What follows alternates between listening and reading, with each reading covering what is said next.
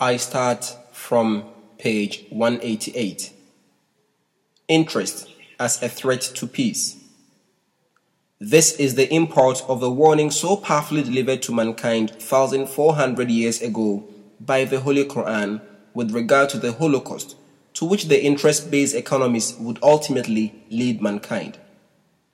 الذين يأكلون الربا لا يقومون إلا كما يقوم الذي يتخبطه الشيطان من المس ذلك بأنهم قالوا إنما البيع مثل الربا وأحل الله البيع وحرم الربا فمن جاءه موعظة من ربه فانتهى فله ما سلف وأمره إلى الله ومن عاد فأولئك أصحاب النار هم فيها خالدون يمحق الله الربا ويربي الصدقات والله لا يحب كل كفار أثيم إن الذين آمنوا وعملوا الصالحات وأقاموا الصلاة وآتوا الزكاة لهم أجرهم عند ربهم ولا خوف عليهم ولا هم يحزنون يا أيها الذين آمنوا اتقوا الله وذروا ما بقي من الربا إن كنتم مؤمنين فإن لم تفعلوا فأذنوا بحرب من الله ورسوله وإن تبتم فلكم رؤوس أموالكم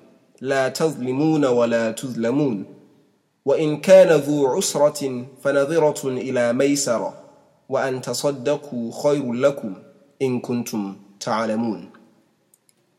Those who devour interest stand like one whom Satan has smitten with insanity. That is so because they keep saying, the business of buying and selling is also like lending money on interest. Whereas Allah has made buying and selling lawful and has made the taking of interest unlawful. Remember therefore that he who desists because of the admonition that has come to him from the Lord may retain what he has received in the past, and his affair is committed to Allah. But those who revert to the practice, they are the inmates of the fire. Therein shall they abide. Allah will wipe out interest and foster charity. And Allah loves not confirmed disbelievers and arch sinners. Surely, those who believe and act righteously, and observe prayer and pay the zakat, shall have their reward with their Lord. No fear shall come on them, nor shall they grieve. O ye who believe, fear Allah, and relinquish what remains of interest if you are believers. But if you do not do it, then beware of war from Allah and His Messenger. And if you repent, then you shall have your original sums. Thus you shall not wrong, nor shall you be wronged. And if any debtor be in straitened circumstances, then grant him respite till a time of ease. And that you remit charity shall be better for you, if only you knew. The warning about a war from God in the verses just cited means that the laws of nature governed by God would begin to punish the capitalist society when the factors which have been discussed earlier ultimately lead man to economic imbalance and warfare. Disorders, disturbances, and wars always follow exploitation and usurpation of the rights of the poor. We warn you about a war with God and His Messenger means that the state, which thrives on interest, would inevitably end up in a situation where the nations will rise in arms against each other. Time does not permit me to elaborate this aspect of interest. In the Holy Quran, verses prohibiting interest always follow verses of warfare. This indicates the interrelation of interest and war. Those who are familiar with the history of the First and Second World Wars would remember that capitalism played a disastrous role in not only causing but also prolonging those wars. Prohibition of hoarding of wealth. Islam rejects every form of exploitation and unfair means like the hoarding of wealth, capital, commodities and supplies, which set in motion spiraling prices and end in general inflation. The Holy Quran states, يَا أَيُّهَا الَّذِينَ آمَنُوا إِنَّ كَثِيرًا مِنَ الْأَحْبَارِ وَالرُّهْبَانِ لَيَأْكُلُونَ أَمْوَالَ النَّاسِ بِالْبَاطِلِ ويصدون عن سبيل الله والذين يكنزون الذهب والفضة ولا ينفقونها في سبيل الله فبشرهم بعذاب أليم يوم يحمى عليها في نار جهنم فتكوى بها جباههم وجنوبهم وظهورهم هذا ما كنزتم لأنفسكم فذوقوا ما كنتم تكنزون. O ye who believe, surely many of the priests and monks devour the wealth of men by false means and turn men away from the way of Allah. And those who hoard up gold and silver and spend it not in the way of Allah, give to them the tidings of a painful punishment. On the day when it shall be made hot in the fire of hell, and their foreheads and their sides and their backs shall be branded therewith, and it shall be said to them, this is what you treasured up for yourselves. So now taste what you used to treasure up. Yet Islam grants freedom to individuals to earn money by any lawful means within the Islamic code of economic behavior. Thus, there is the freedom and right for individuals to possess property and enter into private enterprise. In shaping the economies of their countries, the focus of attention of most governments is on how a member of society earns his livelihood. Taxation is imposed on sales turnover, profit from trade and commerce, and earnings from employment. Having done that, there is little further interference in the financial affairs of the individual. Broadly speaking, national interest is limited to the income side, but what or how an individual spends his earned or hoarded income is no concern of most states. If he so pleases, an individual may flush his income or wealth down the drain. He may acquire a lavish and extravagant lifestyle, or, despite his wealth, he may live in hardship if he chooses. It is no business of a state to interfere with how he intends to spend or employ his money. Nevertheless, this is an era where religions do step in and, by way of admonishment or counsel, not only tell an individual how he should earn his daily bread, but also guide him as to how he should or should not spend what he has earned. Most injunctions relating to expenditure are primarily moral and spiritual guidelines.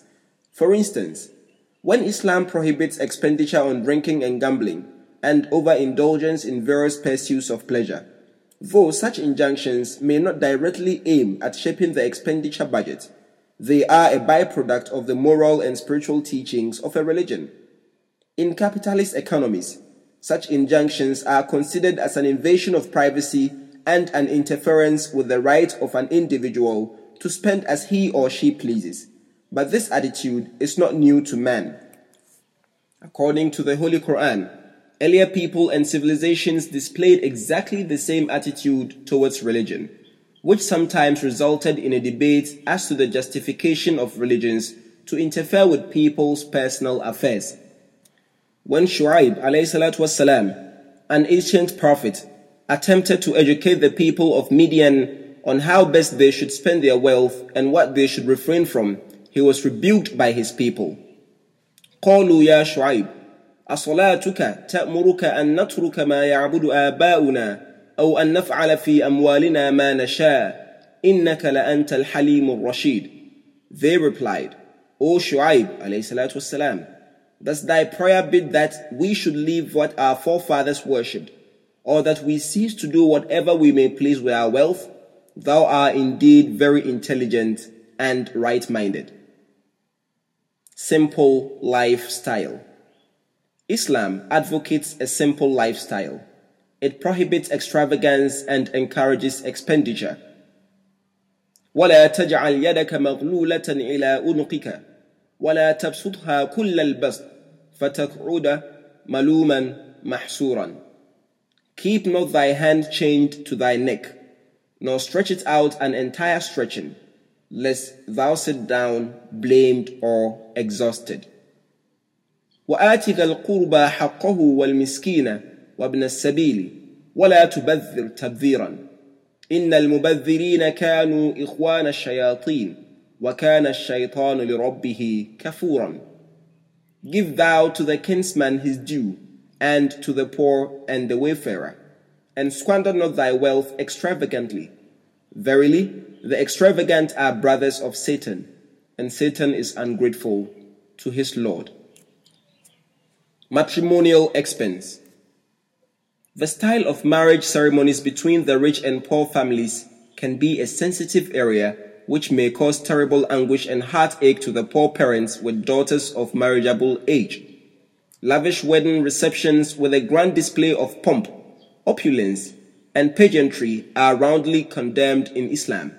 In fact, we observe from the early history of Islam that wedding ceremonies were so simple as to appear colorless events in the sight of many. Although influenced by the customs and traditions of the surrounding societies, many innovations and malpractices have crept into Muslim marriage styles of the rich, and basic formal ceremony remains exactly the same, plain, simple, and inexpensive for the rich and poor alike. The announcement of marriage, i.e. nikah, is pronounced mostly in mosques in the presence of all and sundry, and where the rich and poor are gathered alike. The mosque is a house of worship and is no place for pompous display. As far as the reception, feast, and other related expressions of joy are concerned, the rich are very firmly warned that any feast to which the poor have not been invited is cursed in the sight of God. Thus, amongst the most well-dressed richest members of society, you will find the most poorly dressed poor people mixing freely with the rich, a grand eye-opener for the rich and a special opportunity for the poor to taste some of the delicacies, fruits, and dishes of the wealthy people. Accepting invitations from the poor. The rich and the more highly placed people in the social order are strongly advised to accept the invitation of the poorest should such a person invite them to his humble home. Of course, it is not a must for the rich who may have their own prior commitments and difficulties, but it was a constant practice of the holy founder of Islam to accept the invitation from even the very poorest. All those who love him as their holy master are very proudly influenced by this admonition. Although in contemporary society, to always accept all such invitations would place the rich with no other preoccupation but to eat with the poor, the spirit of this injunction can still be kept alive by occasionally accepting such invitations. We have already stated that wine and gambling is prohibited. Lavish expenditure on revelry is therefore obviated. This general admonition condemning lavish expenditure and a high-flying lifestyle applies not only to marriages, but all spheres of human activity. The beauty of this teaching is that it is not enforced by compulsion, but is prompted by words of advice and love. Moderation in eating habits. يا بني آدم خذوا زينتكم عند كل مسجد وكلوا واشربوا ولا تسرفوا إنه لا يحب المسرفين. O children of Adam, look to your adornment at every time and place of worship, and eat and drink, but exceed not the bounds. Surely he does not love those who exceed the bounds.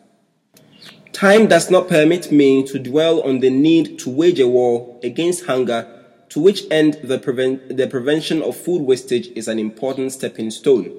Nonetheless, I shall briefly refer to this subject later. Borrowing money.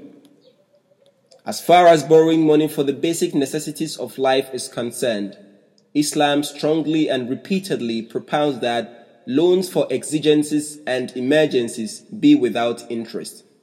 Those with means should help those who need financial assistance. It is also clearly laid down that if the debtor is unable to return the loan in due time because of his straitened circumstances, he must be granted a greater period of grace. Close relatives may assist a debtor. Debts can be recovered from a deceased person's estate. Zakat can also be used to alleviate the financial obligations of one burdened with debt. If the rich can write the loan off, it would be better still in the sight of God. Nevertheless, a debtor who can afford to return the loan must fulfill his promise in repaying the loan within its appointed term and should add an ex gratia amount thereon. This is not, however, obligatory nor predetermined, since it would then fall under the broad definition of interest. The Holy Quran teaches, يَا أَيُّهَا الَّذِينَ آمَنُوا إِذَا تَدَايَنْتُمْ بِدَيْنٍ إِلَى أَجَلٍ مُسَمًّى فَاكْتُبُوهُ وَلْيَكْتُبْ بَيْنَكُمْ كَاتِبٌ بِالْعَدْلِ وَلَا يَأْبَ كَاتِبٌ أَنْ يَكْتُبَ كَمَا عَلَّمَهُ اللَّهُ فَلْيَكْتُبْ وَلْيُمْلِلِ الَّذِي عَلَيْهِ الْحَقُّ وَلْيَتَّقِ اللَّهَ رَبَّهُ وَلَا يَبْخَسْ مِنْهُ شَيْئًا فإن كان الذي عليه الحق سفيها أو ضعيفا أو لا يستطيع أن يمل هو فليملل وليه بالعدل واستشهدوا شهيدين من رجالكم فإن لم يكونا رجلين فرجل وامرأتان ممن ترضون من الشهداء أن تضل إحداهما فتذكر إحداهما الأخرى ولا يأبى الشهداء إذا ما دعوا ولا تسأموا أن تكتبوه صغيرا أو كبيرا إلى أجله ذلكم أقسط عند الله وأقوم للشهادة وأدنى ألا ترتابوا إلا أن تكون تجارة حاضرة تديرونها بينكم فليس عليكم جناح ألا تكتبوها وأشهدوا إذا تبايعتم ولا يضار كاتب ولا شهيد وإن تفعلوا فإنه فسوق بكم واتقوا الله ويعلمكم الله والله بكل شيء عليم. O ye who believe, when you take a loan one from another for a term, reduce the transaction to writing, and let a scribe record it in your presence faithfully. And no scribe should refuse to set it down in writing, because Allah has taught him, so he should write. And let him who undertakes the liability dictate, and he should fear Allah, his Lord, and not diminish anything therefrom. But if the person incurring the liability should be of defective intelligence, or a minor, or unable to dictate, then let his guardian dictate faithfully, and procure 2 witnesses from among your men. And if 2 men be not available, then 1 man and 2 women, of such as you like as witnesses, so that if either of the 2 women should be in danger of forgetting, the other may refresh her memory. And the witnesses should not refuse to testify when they are called upon to do so. Whether the transaction be large or small, do not be disinclined to write it down, together with the appointed time of payment. This is more equitable in the sight of Allah. Makes testimony surer and is more likely to exclude doubts. In case of ready transactions, when goods and money pass from hand to hand, it shall be no sin for you not to reduce them to writing, and have witnesses when you buy or sell, and let no harm befall a scribe or a witness, and if you do such a thing, it shall certainly be disobedience on your part. And be ever mindful of your duty to Allah, and Allah grants you knowledge, and Allah knows all things well. And should you be on a journey and not find a scribe, the alternative is a pledge with possession. And when one of you entrusts something to another, then let him who is entrusted render back his trust when he is called upon to do so. And let him be mindful of his duty to Allah, his Lord. And conceal not testimony, and whoever conceals it is one whose heart is certainly sinful. Remember, Allah knows well all that you do. It is very important to remember that these verses have been completely misapplied and used entirely out of context by those medieval-minded scholars who insist that, according to Islam, a single woman's testimony is not sufficient. They say that for each legal requirement, 2 women's testimony is essential in comparison to 1 man's, wherever 1 man's testimony is sufficient. Having totally misconstrued the meaning of these verses, they have falsely envisaged the role of male and female witnesses in Islamic jurisprudence. They think that when the Holy Quran requires 1 man as a witness, the testimony of 2 women will be substituted in lieu thereof. Where 2 men's testimony is required, 4 women's testimony will be required. And where 4 male persons are required as witnesses, 8 women will be required to testify the same. This concept is so unrealistic and alien to Quranic teachings that one is exasperated to see such medievalist stance on this important judicial issue. The following points should be noted regarding these verses. 1. The verses do not at all require both women to testify. 2. The role of the second woman is clearly specified and confined to be that of an assistant. 3. If the second woman, who is not testifying, finds any part of the statement of the witness as indicative of the witness not having fully understood the spirit of the bargain, she may remind her and assist the witness in revising her understanding or refreshing her memory. 4. It is entirely up to that woman who is testifying to agree or disagree with her assistant. Her testimony remains a single independent testimony, and in case she does not agree with her partner, hers would be the last word. After this brief digression, let us return to the subject proper. Reducing loan agreements to writing with the debtor dictating the terms in the presence of witnesses for the sale of goods.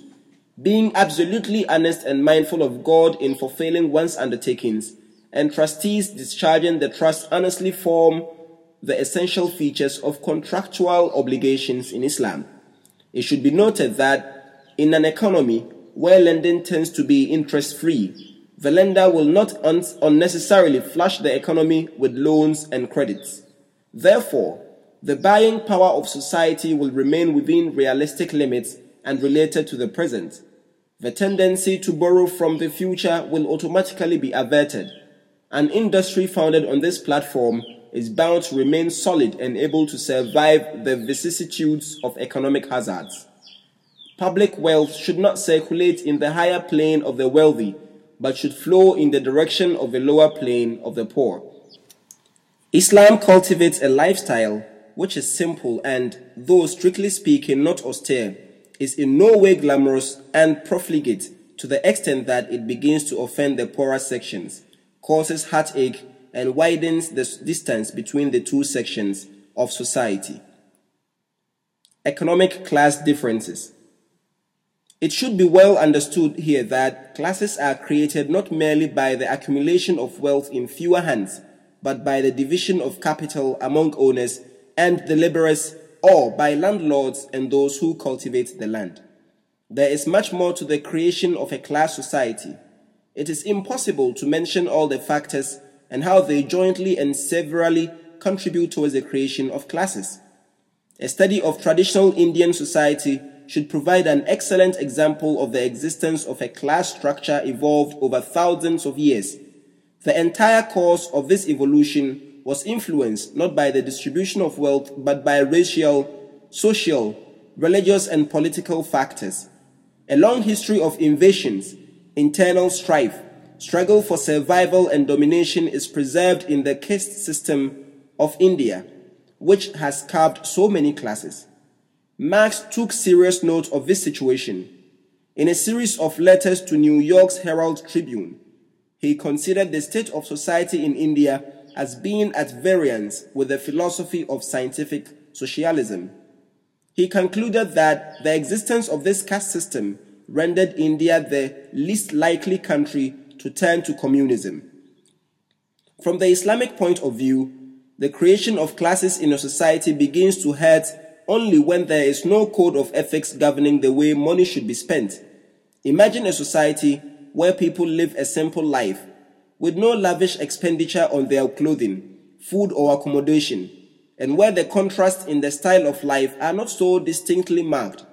No matter how much wealth may have accumulated in a few hands, it is the expenditure which hurts rather than the accumulation of wealth in a few hands. It only begins to hurt when it is unevenly or imprudently spent or wasted. It is the luxurious lifestyle of the rich and all its concomitant flair, display, pomp, and pageantry, which, when observed from the lowly vantage point of the miserable and suffering poor struggling for survival, the uneven distribution of wealth begins to create unbridgeable chasms between the two. Therefore, Islam does not unduly interfere with the freedom of an individual to earn and to keep. On the contrary, it promotes and encourages the private sector more than the public sector. It lays down a well-defined code concerning the style of life, which, when followed to the letter and spirit, would make life as a whole refreshingly simple for all. As this aspect of Islamic economic philosophy has been discussed earlier, we need not dwell upon it further.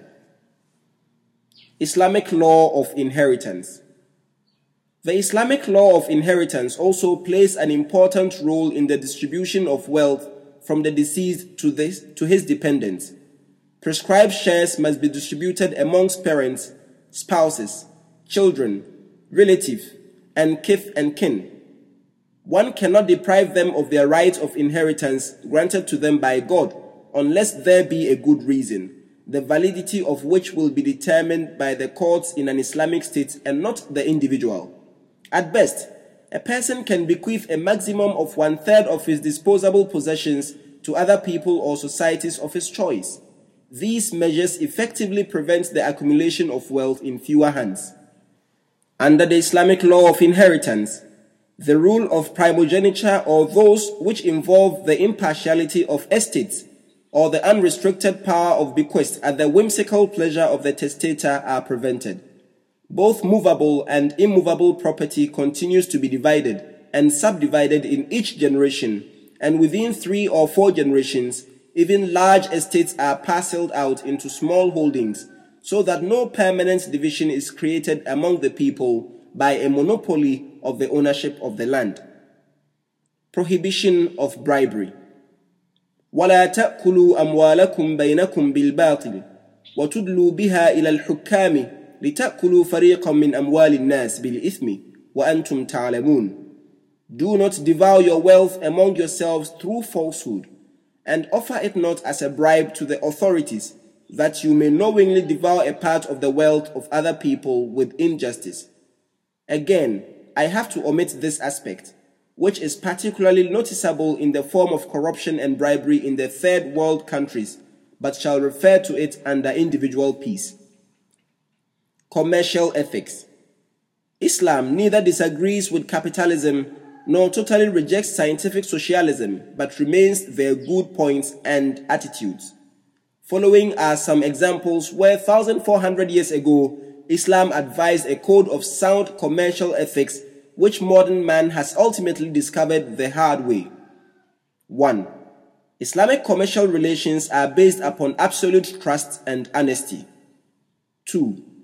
Islam forbids the use of false weights and the giving of short measure. 3. Traders are forbidden from selling defective articles or goods which are rotten or rendered useless. A trader must not try to conceal any defect of an article which he offers for sale. If such an article is sold without the buyer's prior knowledge, he has a right to return it when he discovers the fault or defect and obtain a refund. 4.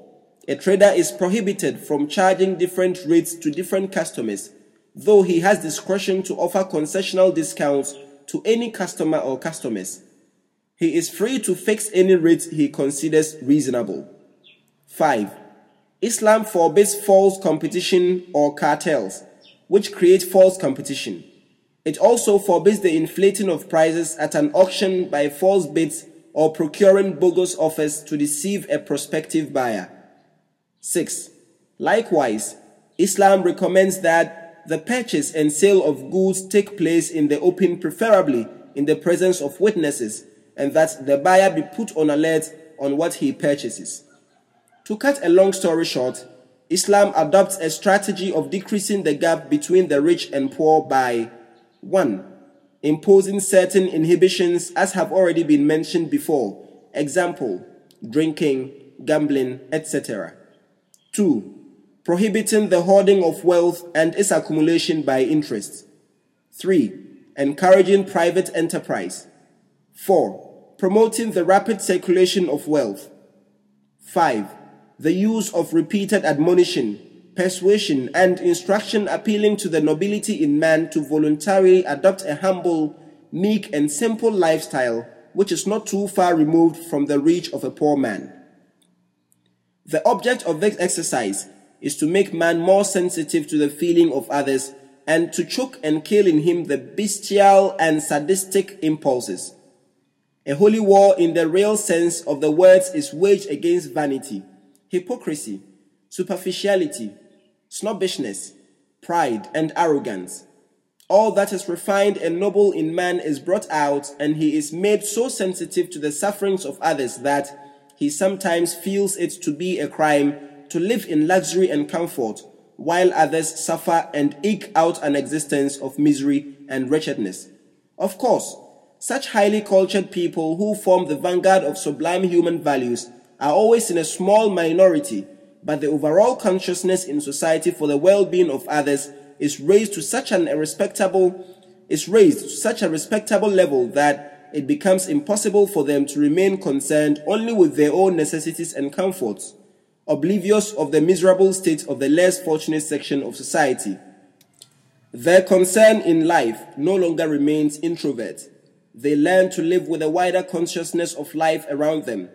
They feel uneasy unless they materially participate in ameliorating the sufferings and raising the standards of life of others. The characteristics of such society of believers is described in one of the earliest verses in the Holy Quran and cited previously in this address, وَمِمَّا رَزَقْنَاهُمْ يُنْفِقُونَ, and spend out of what we have provided for them. Basic needs.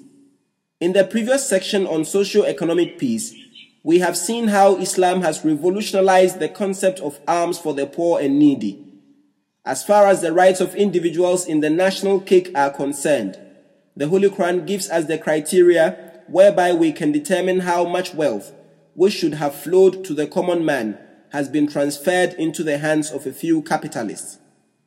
وَالَّذِينَ فِي أَمْوَالِهِمْ حَقٌّ مَعْلُومٌ لِلسَّائِلِ وَالْمَحْرُومِ, those in whose wealth there is a recognized right for one who asks for help and for one who does not. These verses address the rich and remind them that part of their wealth comprises that which by right belongs to the beggar and the destitute. How can we judge that an imbalance has arisen in society by the transfer of rights due to the poor into the hands of a few rich people? The yardstick for this criterion is certain guaranteed rights. According to Islam, there are 4 basic needs of man which must be fulfilled. The Holy Quran states, إِنَّ لَكَ أَلَّا تَجُوعَ فِيهَا وَلَا تَعْرَى وَأَنَّكَ لَا تَظْمَأُ فِيهَا وَلَا تَضْحَى. It is provided for thee that thou wilt not hunger therein, nor wilt thou be naked, and that thou wilt not thirst therein, nor wilt thou be exposed to the sun. Thus, Islam establishes minimum rights in the form of a 4-point charter by defining the basic needs which a state should procure. 1. Food. 2. Clothing. 3. Water. 4. Shelter. Even in England and the United States of America, there are hundreds of thousands of people without shelter, and those who have to dip into dustbins to find some scrap of food to satiate their hunger. Such ugly scenes expose the inherent weakness of the capitalist society and bring to the surface the sumptuous of a deep underlying malice. Materialism in its ultimate form breeds selfishness and callousness and dulls human sensibilities to the sufferings of others. Of course, there are even uglier scenes of misery caused by extreme poverty in most third world countries, but the society as a whole is poor and the countries themselves are run on the same capitalist principles. Hence, it is not a question of whether the majority population of such countries is Christian, Jewish, Hindu, Muslim or pagan. The system essentially remains capitalist in nature. Crime flourishes and vice prospers in the ghettos, which are a blemish on the face of humanity itself in the so-called developed nations of the world. There are regions in Africa and in other countries where even potable water is not available to large sections of society. If you even get 1 square meal a day, you consider yourself lucky. Water becomes an everyday problem. There are countries in the world which have all the potential and resources to change their lot within a matter of a few years without feeling the pinch themselves. Yet, such countries do not care to commit their resources to ameliorate the sufferings of the hundreds of millions of people in poorer countries. From the Islamic point of view, this question is very important. According to Islam, it is not just the sufferings of one man for which the society of that country is responsible, but it is the sufferings of any human being in any society, that is to say, humanity which has neither geographical boundaries nor color, creed, or political demarcations. Humanity at large is responsible and human beings as such are answerable to God. Whatever famine, malnutrition, or sufferings from any other natural disaster strikes any community, it must be treated as a human problem. All societies and states of the world must participate to help mitigate the sufferings. It is a shame that, despite all the advancement in science and technology, the elimination of thirst and hunger has not received the attention it needs. There must be a system whereby the sum total of human wealth can be quickly and efficiently channeled to those areas where hunger strikes or famine plays havoc with humanity, or wherever people have been rendered destitute and homeless.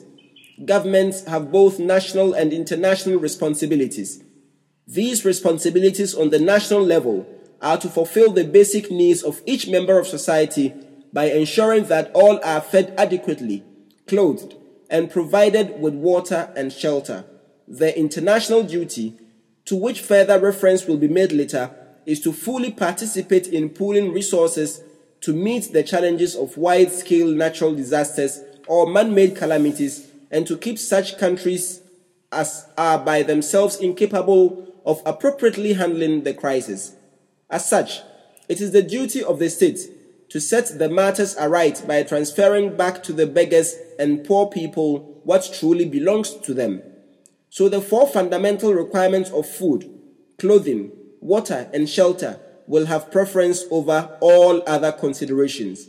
In other words, in a truly Islamic state, there can neither be a beggar nor a destitute without food, clothing, water, and shelter. These overall requirements being guaranteed, the minimum responsibility of the state is discharged. But the society as a whole is supposed to do much more than this. Man cannot live by bread alone is a profound maxim. Add to this the requirement of healthy water, appropriate clothing, and a roof over his head. Yet, all these requirements put together cannot make life complete. Man will always be in search of something more than the bare necessities of life. So there has to be something else to be done by the society to remove the drabness, add some color to the life of the poor, and to make them share some of the pleasures of the wealthy. Again, it is not enough that the more fortunate members of society should share their wealth with the less fortunate members of society. But it is also necessary that they share the miseries that go with poverty, which afflicts a very large number of human beings. There has to be some system of the intermixing of the rich and the poor, whereby, of their own volition, the upper layers of society mix with the people at lower levels to personally witness what it really means to live in poverty. Islam proposes many measures which make it impossible for the various classes to be compartmentalized and insulated in their own spheres. We have briefly mentioned some of these measures earlier. Worship as a means of economic unity. 1. Commencing with the affirmation of there being no God other than the one God establishes the unity of God and his creation, thereby uniting mankind under the Almighty Creator. 2. The 5 daily prayers, which are to be said in congregation, is perhaps one of the most effective of all the measures in this regard. The rich and the poor, and the small and the big, are required without exception to say their prayers in mosques, if accessible. If not all, at least a large section of Muslim society is responsible for abiding by this injunction. The percentage of those who regularly pray 5 times a day may be lower in some countries and higher in others, but it is a common experience shared to a greater or lesser degree by a majority of Muslims. The system of prayer in itself is a grand message to the equality of man. The one who reaches the mosque first occupies the place of his choice, and none, howsoever highly placed in society he may be, can ever think of displacing him. At the time of prayer, all stand together, shoulder to shoulder, with no gap in between. The most impeccably dressed may be standing adjacent to him, someone clad in tattered rags. The weak and pale and the healthy and robust all meet together daily on an equal platform where the message invariably repeated is, God is the greatest. To see eye to eye the misery in which some members of a locality are living and to meet them daily leaves a very powerful effect on the heart of a man living in comparative comfort. The message is loud and clear that you must do something to ameliorate their sufferings and lift their standards, or be degraded yourself in the estimation of God as well as your own estimations. The area of this contact is broadened further on each Friday where Muslims gather at a central mosque so that people from richer neighborhoods meet those from poorer areas. It is extended still further on each of the biannual festivals, which are preceded by Fitrana, a fund raised by voluntary contributions for the relief of the poor. 3. The Muslim month of fasting also sets on an equal plane the rich and poor. The rich endure thirst and hunger to remind themselves of the lot of the poor, for whom thirst and hunger is but a way of life. 4. Zakat transfers the due right of the poor from the capital of the wealthy. 5. Then, finally, the fifth pillar of Islam is pilgrimage, often described as the greatest spectacle of human unity. The female pilgrims are permitted to wear simple sewn clothes. The male pilgrims are clad in 2 unsewn sheets, a uniform for both the rich and the poor.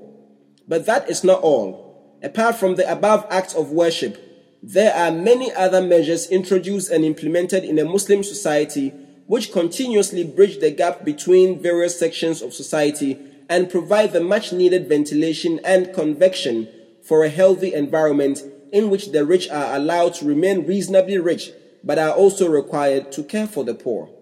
A similar principle was expounded by Jesus ﷺ when he said, "The meek shall inherit the earth." It is a great pity that, despite this moral injunction, capitalism has singularly failed to care for the poor and the meek members of society. International obligations. Discussing the alternative course of action to be adopted during periods of any natural disaster or great calamity afflicting any society, see basic needs mentioned earlier. The Holy Quran describes the right choice in the following sequence. فَكُّ رَقَبَةٍ أَوْ إِطْعَامٌ فِي يَوْمٍ ذِي مَسْغَبَةٍ يَتِيمًا ذَا مَقْرَبَةٍ أَوْ مِسْكِينًا ذَا مَتْرَبَةٍ. It is the freeing of a slave, or feeding on a day of hunger an orphan, near of kin, or a poor man lying in the dust. In other words, the right choices are: 1. The genuine and true service of mankind, which is acceptable to God, has been described here. The foremost of those that need any help is that man should help those who are under any bondage or ties. Any service contrary to this concept is regarded by God as worthless. In the light of this, the modern system of providing financial aid to less developed countries with preconditions and strings attached to the aid is totally rejected. 2. The next choice is the feeding of an orphan, even if he or she has a guardian to support him or her. 3. The final choice is the feeding of a destitute who is so helpless as though he had bitten the dust. Although addressed in the singular, these verses are evidently describing a wide-scale crisis. The connotation of the word yawm literally means day, and the general style of expression is so obvious. Upon reflection, the implications of this verse paint a very clear picture of how big, wealthy, and powerful nations treat the poorer ones who stand in dire need at times of extreme helplessness. They are provided with aid, but with strings attached. Thus, the very purpose and spirit of helping others is destroyed. They are liberated apparently from one misery only to be led into the snare of another. The entire contemporary system of international aid with strings attached is crisply described here in such few words. The believers are told not to take undue advantage of helpless people by relieving the sufferings of poor individuals or nations and at the same time depriving them of their liberty. The word orphan is used in a wider sense as it applies to dependent individuals as well as nations. Such nations who, like orphans with wealthy relations, have been abandoned by their kith and kin, should not be left unaided because they might be helped by others who are primarily responsible for them. The case of the oil-rich states is a fit example. If only a few states of the Gulf had joined hands to relieve immense sufferings of humanity at large, they could have resolved the problem of hunger and drought in Africa without feeling a pinch. The mountains of money they have in bank deposits and foreign assets in Western countries generates interest and income which alone is sufficient to allay the misery and suffering to Africa. In any case, Islam forbids them from spending such interest for their own use. The case of a multitudinous sea of hunger, misery, and want from the numerous calamities in Bangladesh is another deserving case to be studied in this context. They have been abandoned by the rest of the world to their own lot. The aid, if any, which trickles down to them, is virtually ineffective for relieving their misery. Such nations must be considered orphan nations according to the wider definition of the term. When such orphan nations are abandoned by their own kith and kin, this constitutes a serious crime in the sight of God. People have a very naive and even crooked attitude towards God and nature for the sufferings of the poorer nations, whilst most certainly it is man himself who is to be blamed for his utter callousness and disregard. If we fill the hearts of human beings with that special quality and are able to suffer for the sake of others, the world can still be turned into a paradise. In the world outside Islam, the same selfish attitude prevails. If Ethiopia, for instance, happens to have close ties with the Soviet Union, aid should not be withheld on the pretext that it is for the Soviet Union to discharge its responsibility as a patron. If millions of Muslims in Sudan are dying of hunger, their plight should not be ignored on the plea that wealthy nations like Saudi Arabia and other oil-rich Muslim states, being virtually their kith and kin, have the ultimate responsibility to feed them. This is the true import of the Arabic expression, yatiman dha maqraba, that is, an orphan near of kin. Again, it is pointed out in this verse that individuals or nations who suffer through individual or national economic crisis must be helped to make them stand on their own feet. This scenario applies to many third world countries whose economy is rapidly crumbling because timely, wide-scale help is not provided. The third choice is أو مسكينا ذا متربة, which applies to such economies as are reduced to dust and the entire economic system of the nation has collapsed. According to the Holy Quran, feeding the people in such countries is not enough. It is the responsibility of man to adopt measures to restore and rehabilitate their economies. Unfortunately, trade relations in this contemporary age represents the exact opposite. The flow of wealth is always in the direction of the richer and more advanced countries, while the economies of poorer countries sink deeper in the red. I am not an economist, but understand this much, at least, that it is impossible for the third world countries to retain bilateral trade relations with the advanced countries and yet prevent the flow of wealth from their countries to those of the rich by ensuring that export revenues equal the import bill. Another important factor to bear in mind is that in all economically advanced nations, there is a constant urge for an improvement in living standards. The poorer nations are encouraged to borrow money to match the rising level standards of the developed world. Push-button technology leads to an easier and more comfortable life, even if such addictions to modern amenities ultimately may adversely influence the human character of hardiness. But if the people in advanced countries want to restore blood to their own cheeks and restore their own physical health, how can the wealthier nations be expected to relieve the poorer nations from a state of pernicious terminal anemia when their own thirst for more blood knows no bound and when their standard of living must continue to rise? And all that money can buy must constantly be transferred into their own economies. This mad race for rising living standards without discrimination is not only robbing the poorer nations of their chance of survival, but is also robbing the advanced nations themselves of their peace of mind and contentment of heart. The whole society is tantalized in the pursuit of artificially created needs, so that everyone lives in a constant state of wanting something to keep up with the Joneses. This again is a state of affairs which can potentially lead to war. This tendency is strongly discouraged in Islam. Islam presents to you a picture of a society in which people live within their means and there is some saving for a rainy day, not only at an individual and family level, but also on a national basis.